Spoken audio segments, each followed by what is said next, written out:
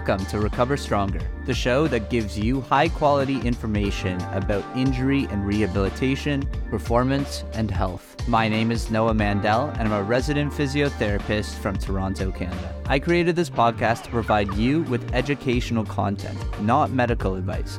Please seek advice from a qualified healthcare professional if you are currently dealing with a health-related concern. If you enjoyed the podcast, please consider leaving a review. I would deeply appreciate it, and you would also be doing your part in helping the podcast grow so that we can provide this information to more and more people.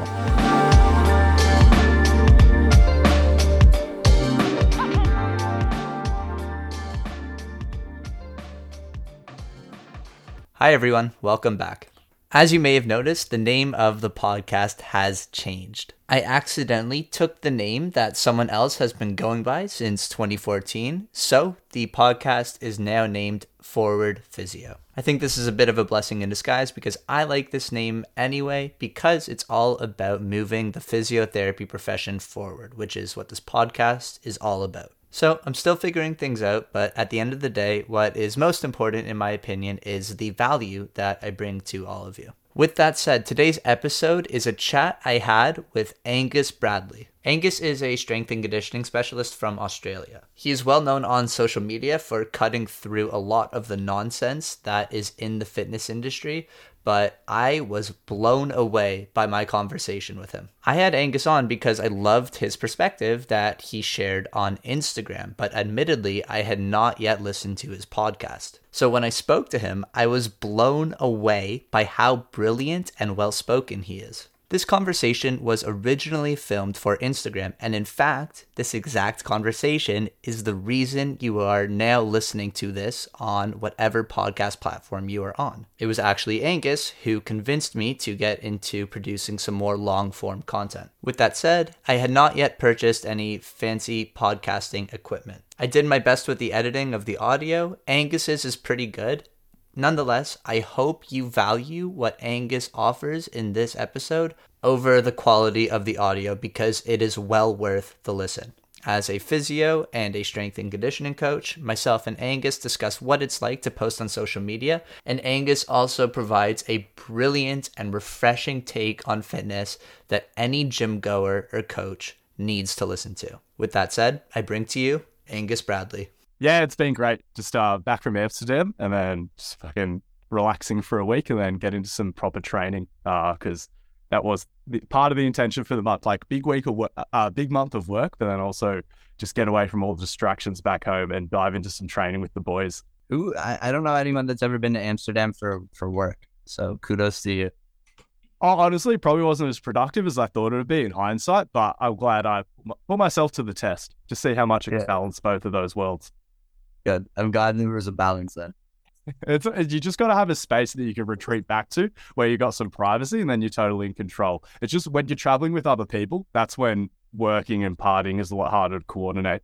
That's why solo travel is the way. Yeah, man. It's a good life that you built for yourselves. It's getting there. I actually like it so much. I get a lot of anxiety because it hasn't been going for that long. Like, when will this come to an end? But I've been told by my therapist, as long as I express gratitude for it daily, then if it all goes away, I won't be sad when it's gone, or as sad. Okay. Interesting. It doesn't need to go away though, but I get that it doesn't feel stable yet, right? People always tell me this, and I hear where they're coming from because again, when I look at the trajectory of my business and the amount of attention I'm able to get, logically that makes sense. I just don't want to be in a position where my career is not going so well, and then I'm like, what the hell happened? I never entertained this. A big way I manage my anxiety, right. I guess. I always entertain worst case scenario, and then if it happens, I'm like, oh sweet, I almost manifested this. For sure, that makes sense too. I mean, you also have this whole.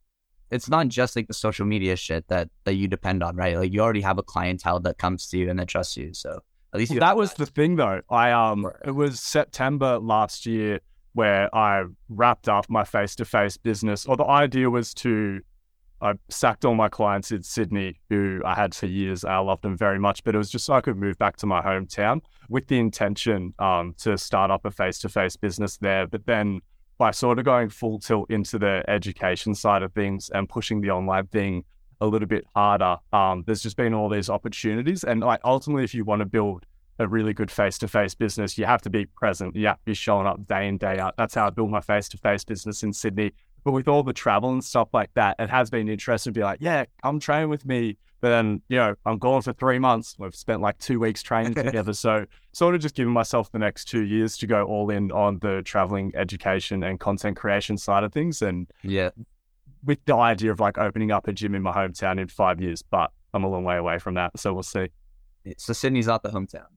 No, so I'm from a town, Wollongong, coastal town about an hour and a half south of Sydney. And it's sort of a university town. Like it's right in that spot of small city, big town sort of vibes. And it's close to some like amazing beaches and yeah. That's so nice. I have a bunch of those that are surrounded around Toronto. Like I went to one of those towns, except they all look like shit and there's no beaches. Yeah. So that's one difference. That's the magical thing about Wollongong. It's called sort of where the mountains meet the sea. So it almost feels a little bit like Hawaii because there really is just like a very finite amount of space in the town, which is bad for real estate prices, but your boy might be able to get in there if I get enough Instagram clout. Yeah, that's the goal. That's the goal. You're doing really well on Instagram. Yeah, it is getting there. But then again, like you start paying attention to how other people are doing. And like, I was talking with my mentor, Jamie Smith, just about the hedonic treadmill, like the dopamine spike that 500 likes used to get. Then you're like, it just doesn't feel the same anymore. Yeah. More. Yeah. But then also trying to lean into the dopamine component reward system of social media without just being like your classic sort of guru who's just like, I've got to say something to get people riled up. Yeah. But I feel like there's like that fine line. Like sometimes people, I've heard people say that they don't want to be shallow and pedantic. Shout out to Family Guy. Have you ever seen that episode? Yeah.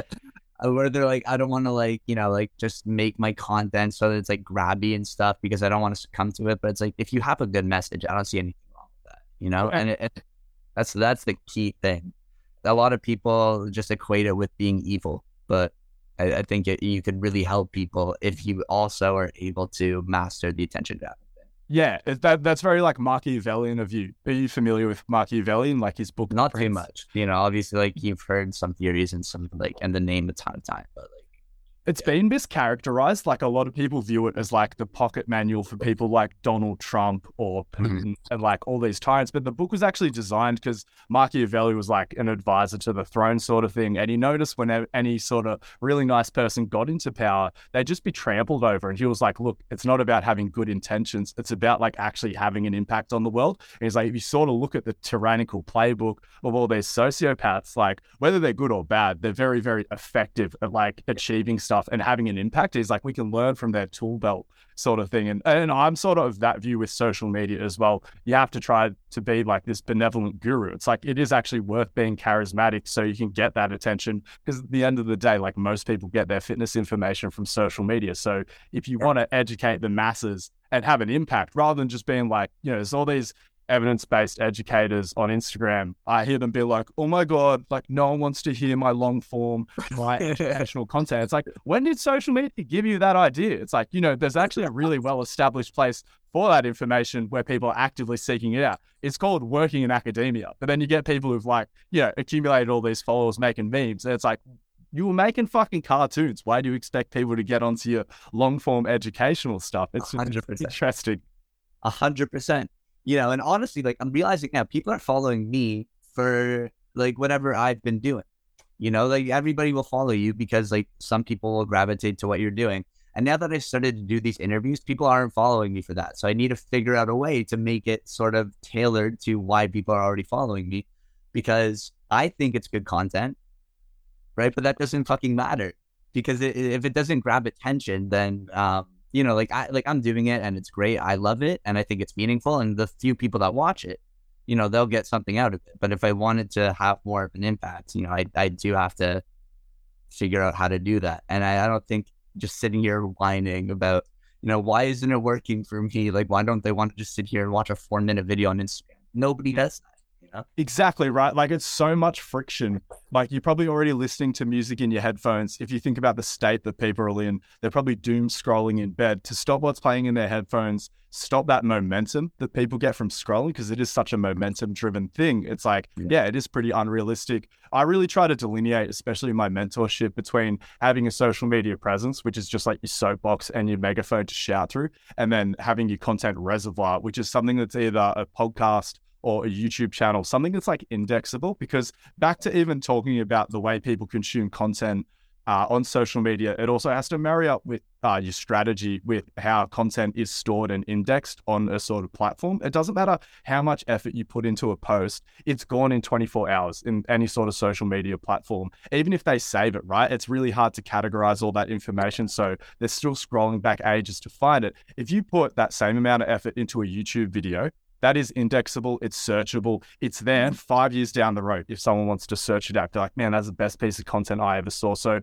I think the thing as well that people overestimate is you can get a lot of dopamine and like a lot of good feelings from all the double taps that you're getting. But if you think about the way that you double tap things, most of the shit I double tap, I don't even consume. It's just like me supporting my mates. And I'm not even having any reaction. My pupils aren't dilating. Content didn't actually make me smile. Whereas if you think about like the relationship you feel like you have with the podcasts that you listen to on a weekly basis. And even for those people who are pumping podcasts, they've got way more followers and they're getting way more interaction on their socials and things like that, because that's what it's built for, just to build a bit of attention, receive a little bit of attention. Even though maybe only 5% or even 1% of your audience will jump across to that longer form content and engage with your reservoir, they're the people that actually give a fuck about you, and they're the people that will realistically purchase off you. Because like I said, you think about like the relationship that you potentially have with that sort of person through the way the content's consumed and how people can actually go back to it if you put the effort in there. So yeah, I think if people were a bit more thoughtful about just, that classic Marshall McLuhan quote, the medium is the message, like there is a place for this long form content and there is a place where it will be appreciated and cherished for years on end. It's just not Instagram. Yeah, that is such a good point. And it's so true. Whenever you listen to a podcast, when you find those person's posts on Instagram, you are more engaged with it because 100%. you already have way more of a connection with that person. You've probably got their voice going on in your ears. Like think about like having someone keep you company while you're doing your work for an hour every single week. Like I'm so grateful for all the podcast consumption me and my brother get. Because like I said, I know how much I love all the podcasts I listen to on a weekly basis. And to get some of that sort of feeling back is like big dopamine spikes for me. That's amazing. Yeah, like it's so much easier to get that dopamine spike off of a like.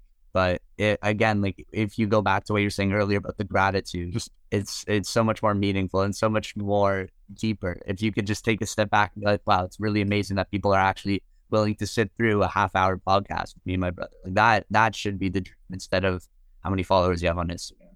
Yeah. Now that you're saying all of this, I'm thinking I should definitely put these on YouTube or something, or I should like get on Spotify because Instagram's probably not the medium for it. And there'll be someone who listens to one of these and is like, man, that's one of the best chats I've heard in a while. I wish I could sort of go back to that. Or a few months down the line, someone will say something like, fuck, this person should listen to this piece of content. It's gone on your social feed because you're a daily poster. You're using the medium appropriately.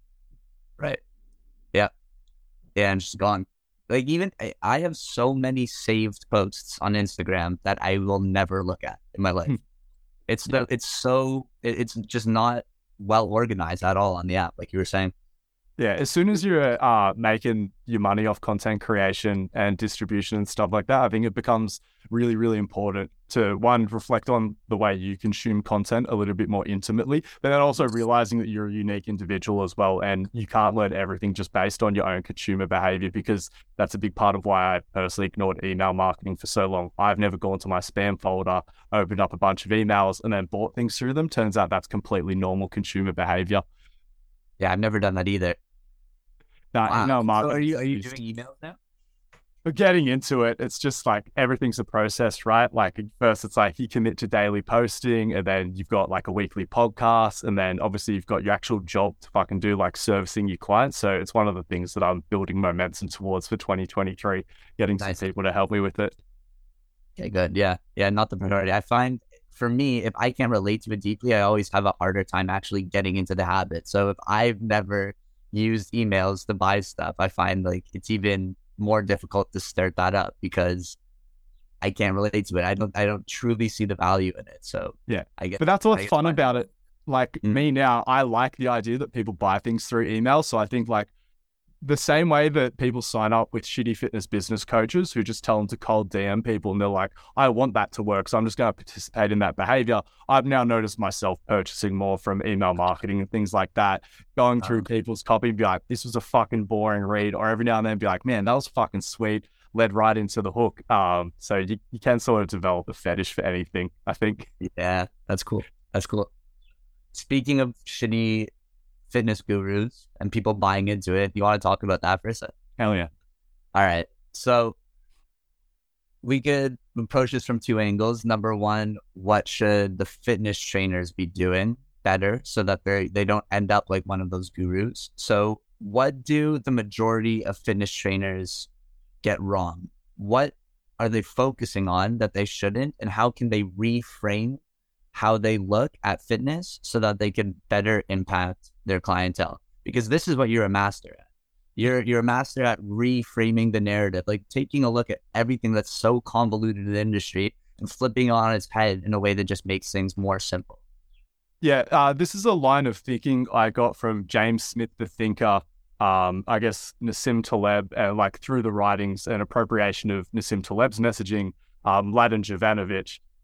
And I think my biggest takeaway in the last few years within the fitness industry, as I've got more comfortable and confident sharing my own sort of worldview and perspective, is that just appreciating that the fitness industry is very young, emerging, it's primitive in nature. And there have been many other adjacent industries that have been problem solving for complex dynamic systems for decades, dare I say centuries longer. Maybe not that, because again, dynamic systems theory is like quite a new theory in of itself, but I've always had a passion for music, cooking, like things that embody both equal parts of art and science, or subjectivity and objectivity, or like inability for data to give you the full picture because qualitative sort of fields. And even looking at like, you know, biopsychosocial concepts in economics and like how you would manage an economy. Like, you know, you stimulate an economy the same way we give an exercise stimulus, and we're like, logically, based on the physiology or based on the pure economics, it should have this impact. But the same way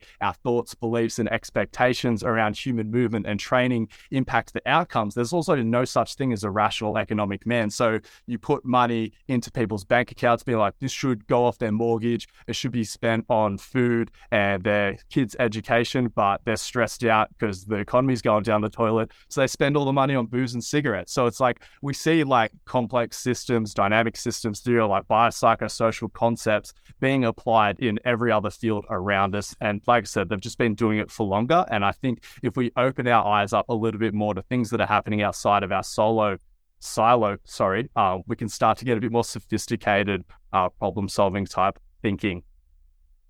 That's brilliant. Yeah, the biopsychosocial model is taking so long for it to be integrated into medicine, into fitness, into nutrition.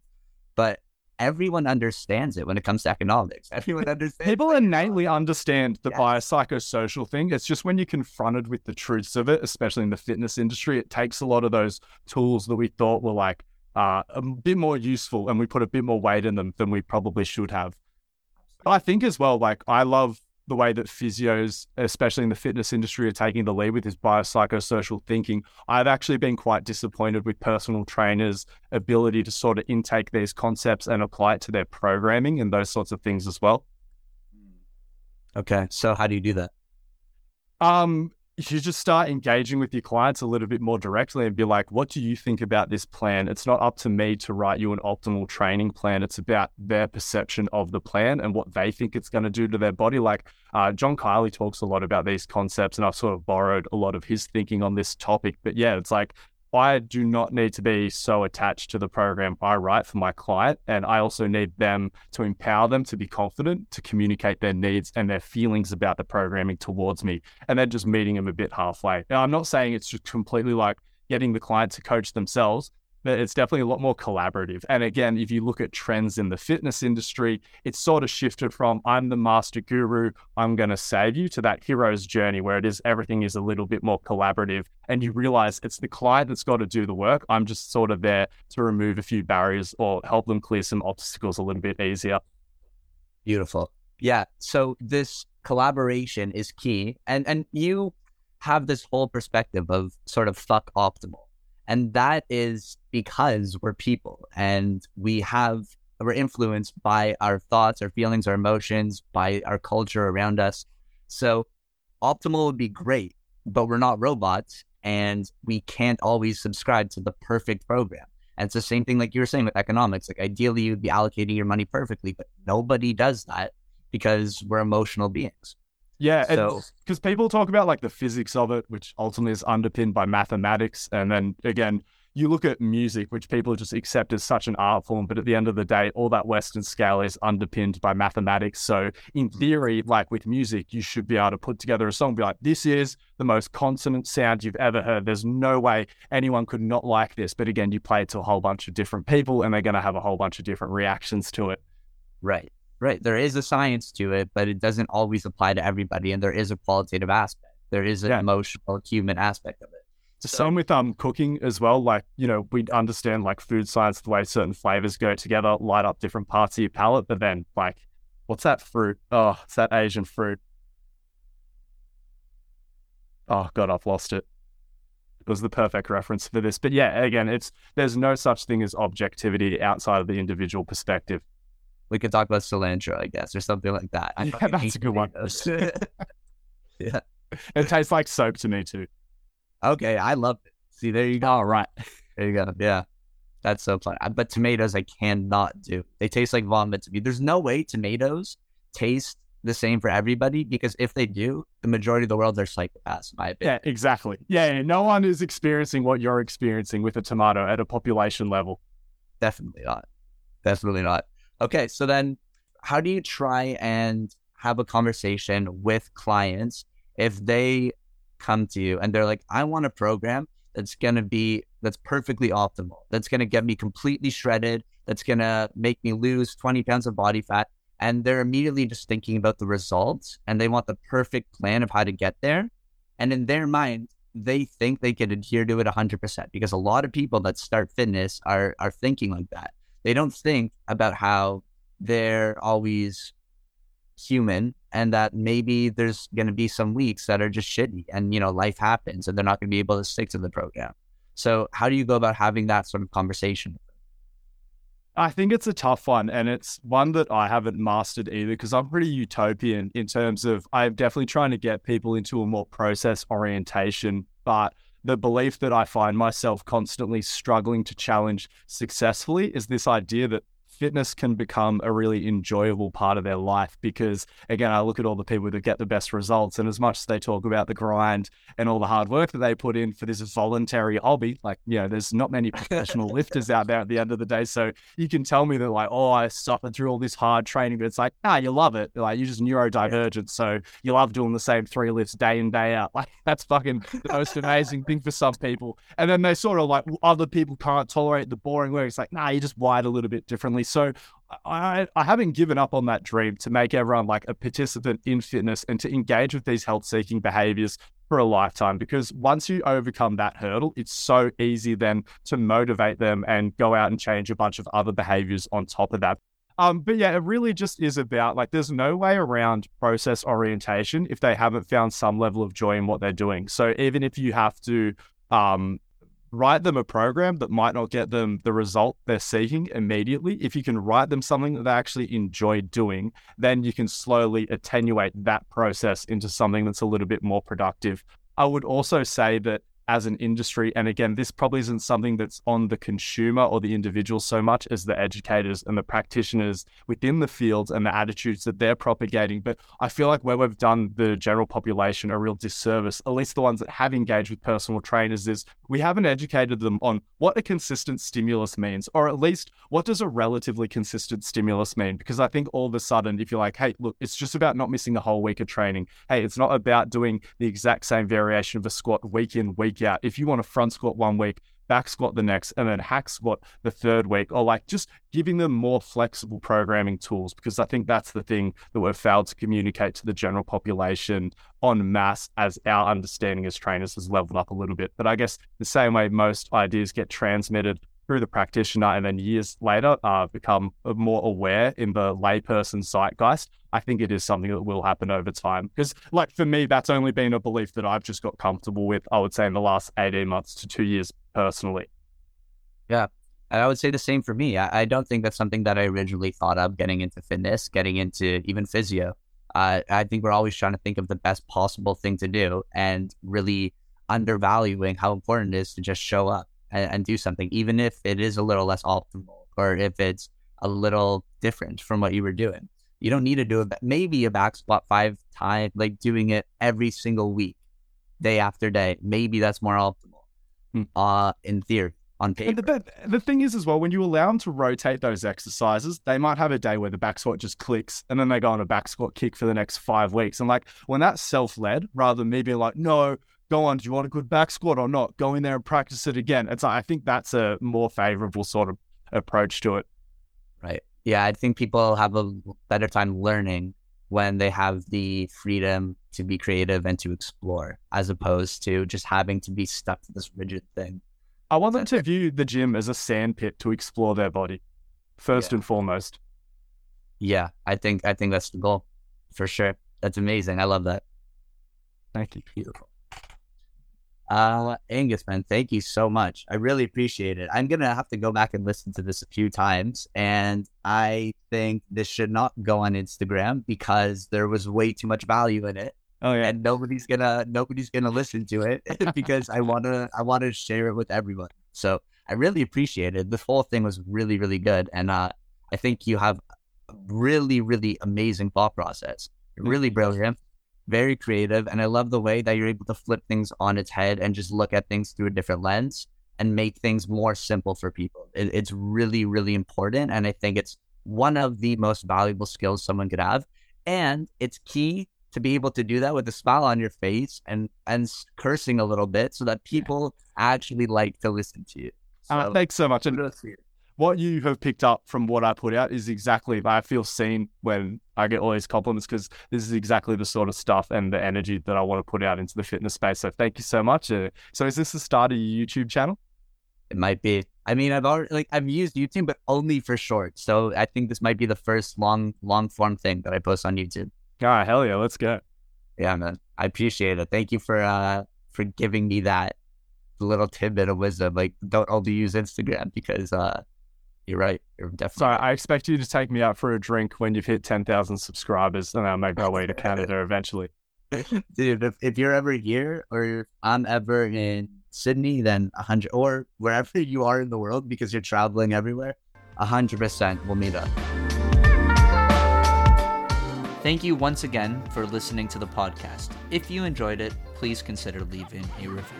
If you would like to follow me on social media, you can follow me at noahmandel.physio on Instagram and TikTok. Have a wonderful day, and remember to keep moving forward.